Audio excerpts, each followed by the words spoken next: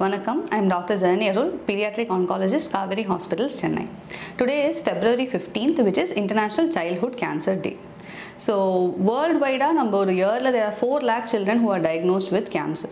So, but the survival rate, developing countries, it is much lesser compared to developed countries. Developed countries, it's more than 80%. So, the gap between developed and developing countries is because of lack of awareness.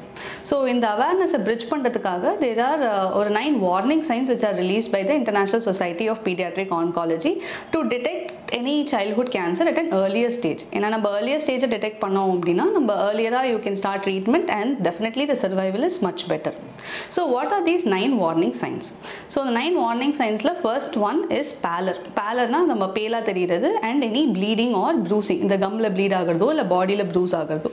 Second nama paathona is any lumps. Lumps vandu nerikatti irukradho illa udambla vara edavadhu oru veekam, but mostly it will be a painless swelling.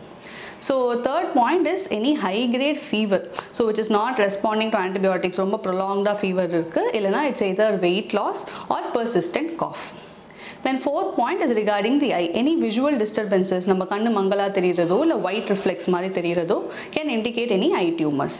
Then fifth is regarding the abdomen. அதாவது abdomen distension இருக்குது இல்ல வயிறுல ஒரு உப்புசமோ ஒரு மாசோ தெரியிறது can indicate some tumor there.